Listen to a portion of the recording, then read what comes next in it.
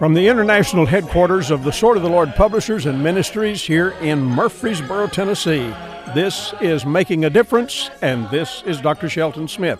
I'm delighted to be with you today, and thank you for joining us. We get together here 5 days a week on this station at this time and just open up the Word of God and look at things that we believe will help all of us. In fact, I look at every broadcast and I say to myself, it must be God-focused, Christ-centered, and Bible-taught. We're looking for the things in the Word of God that'll point us to the Savior, that'll get us to walk the walk that God wants us to walk. And for those of you maybe who do not have salvation settled, we want to introduce you to the Savior and introduce you also to the great salvation that He offers. And if you are saved, obviously, a part of what we do here strongly is we work at preaching the Word of God, doing it plainly, doing it practically, just laying it out so clearly so that the Christian life becomes something that is really representative of what a Christian should be. And we want to introduce you every single day to Bible concepts. This is a part of what we do here, and thankful to the Lord for the privilege that we have to do it. So thank you for joining us today. This is the Tuesday broadcast, and we are looking forward to being in Lexington, Kentucky. Tonight, I'll be at the Clays Mill Baptist Church and preaching there at the 7 o'clock hour. And then again tomorrow, I'll be doing some workshops, and we look forward to this great church growth conference at the Clays Mill Baptist Church in Lexington, Kentucky. Today, tomorrow, and Thursday, it'll continue. So be sure if you're in that area to join us there. Now, I want to get to our study today. We've been looking for several days now at terms in the Bible, and there are a number of them, in fact, a couple of dozen terms that help us to understand the full scope of the issue of salvation. Now, I know some of you who've been Christians for a long time, you say, I have this sorted out. You may have it sorted out, and you may have it thoroughly understood, but I'm telling you, if you grasp the terms that the Bible gives us about where we are when we come to Christ and what we have because we are in Christ, then we have something that puts us on shouting ground. It makes us rejoice. We have joy deep within our heart, and when we open our mouth to express it, we rejoice because of what we have. Now, so far, we have looked at the following terms. We have looked at the word saved, the words born again, the words sons of God, the words children of God, the matter of being washed clean, delivered fully, heirs and joint heirs, being adopted, forgiven, justified, atoned, propitiated, ransomed, redeemed. Along with these terms, we still have several more to go here, and I want you to look with me at 3 or 4 of them today. First of all, let's look at the word believer. This matter of believing is a major part of what is involved in becoming a Christian. And when a person believes, the Bible identifies that they are a believer. For example, in John chapter 7, verse 31, it says, many of the people believed on him and said, when Christ cometh, will he do more miracles than these which this man hath done? So he's talking about this simple matter of believing. John chapter 8 and verse 30, as he spake these words, many believed on him. And John 10:42, and many believed on him there. John 12:42 says, nevertheless, among the chief rulers also many believed on him. You get down into Acts chapter 9, verse 42, it was known throughout all Joppa, and many believed in the Lord. Acts 16:34, talking about the jailer there, says that they were believing in God with all his house. Acts 17:12, therefore many of them believed. So folks, look, all of this is just telling us what happens. People hear the message, they see or meet Christ along the way here, and as they do, they simply trust him. They put their faith in him. One more verse here, 2 Timothy chapter 1 and verse 12, for the which cause I also suffer these things. Nevertheless, I am not ashamed, for I know whom I have believed, and am persuaded that he is able to keep that which I have committed unto him against that day. So believing in Christ leads us to a point where that we are fully persuaded of what we have. So what do we mean by believing? Well, let me just suggest several things are involved here. Number one, it means to be persuaded. Somebody has introduced you to something, and you have been persuaded of its truth. Not only are you persuaded, but you are convinced, and thereby you become confident, and you trust what it is that you've been taught. Now, to trust means to rely upon. It's not just acknowledgement of the facts. There are people who say, I believe in God, but yet they've not trusted Him. There are people who say, I believe Jesus died on the cross, but they've not trusted Him. They have not come to rely upon Him. They have not risked their time and eternity upon Him. And when we trust Him, it's one step beyond just mere intellectual assent. You know, let me illustrate it this way. There was a time in my life when I started to school as a little boy that I was introduced to some math concepts. I learned, for example, that 2 + 2 = 4. But do you know, even though I knew that, and if the teacher asked that on a little quiz, I was able to repeat it back to the teacher, but as a little boy, I had done nothing with that at all. But there came a day when I went to the store to buy something. All at once, the knowledge that I had was something that I had to plug in and trust that. And so I gave the person at the store a certain amount of money. They gave me money back based on that 2 + 2 = 4 concept. Now, folks, at that point, when you go to the store, when you go to the bank, then you trust what you've learned. And sometimes people know all about the things of the Lord, and they are familiar with the Bible and all, but they've not trusted the Savior. And we need to become a believer. And here is an additional term. When you read through the Bible, you find the word brethren. This is another very, very important term. Brethren occurs, like, for example, 4 times in the book of Galatians. It appears in the book of Ephesians. It appears a number of times in Philippians. It appears in Colossians when he talks about saluting the brethren.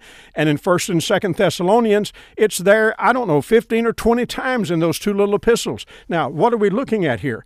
Brethren, that means that the sons of God and the ones that are called the children of God, they become brothers in Christ. That is, when somebody else has trusted the Savior and you have trusted the Savior, you enter into a brotherhood of the faith where you are brethren, as the Bible describes it here. Now, dear friends, this is an important concept.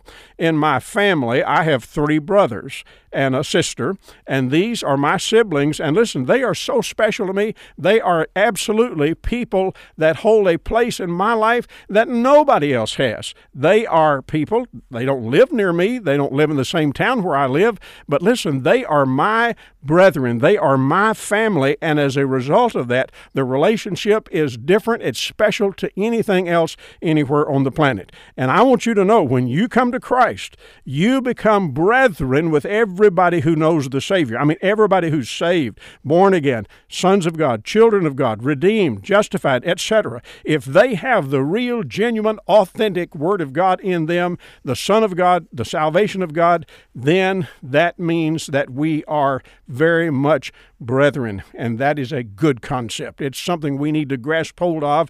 In fact, a lot of us haven't gotten it because we don't go to church much. We haven't gotten into the church like the Lord would have us to do. By the way, church is not a man-made idea.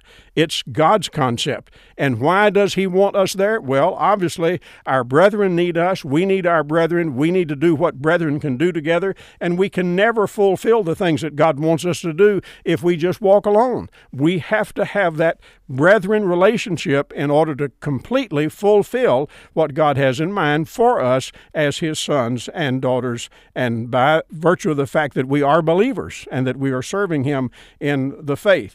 There's another term here that comes into play, and that is the term citizen. Let's look, for example, at Ephesians chapter 2 and verse 19. Now, therefore, ye are no more strangers and foreigners, but fellow citizens with the saints and of the household of God, and are built upon the foundation of the apostles and prophets, Jesus Christ Himself being the chief cornerstone. So here we are, fellow citizens. It's like we now have a country that we did not have before. We have a country. It is in heaven, of course, and we are moving in that direction. We are headed there, and therefore we are not strangers with each other. We are not foreigners to each other, but we are fellow citizens with others who have trusted Christ as Savior. In fact, if you look at Philippians chapter 3 and verse 20, The Bible says, "For our conversation is in heaven, from whence we look also for the Savior, the Lord Jesus Christ." What we're looking at here, this term conversation,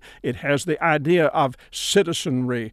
Are we, in fact, living the lifestyle and walking the walk that is becoming to our citizenship? So all of this is involved. As fellow citizens, we do belong to a group. We're not alone in this world. In fact, God never leaves us, and our fellowship with one another is a benefit of that salvation that we have because God is with us.